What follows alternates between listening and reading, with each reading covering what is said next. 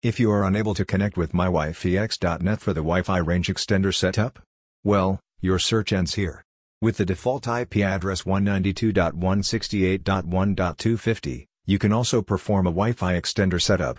mywifex.net is the default login page for setting up a new Wi-Fi range extender. Here, you can make the changes in basic as well as advanced settings according to your requirements such as username, password, operational frequency, and many more. If still you are facing difficulty, access 192.168.1.250 admin login and know the simple troubleshooting tips that assist you in fixing the issues with mywifex.net.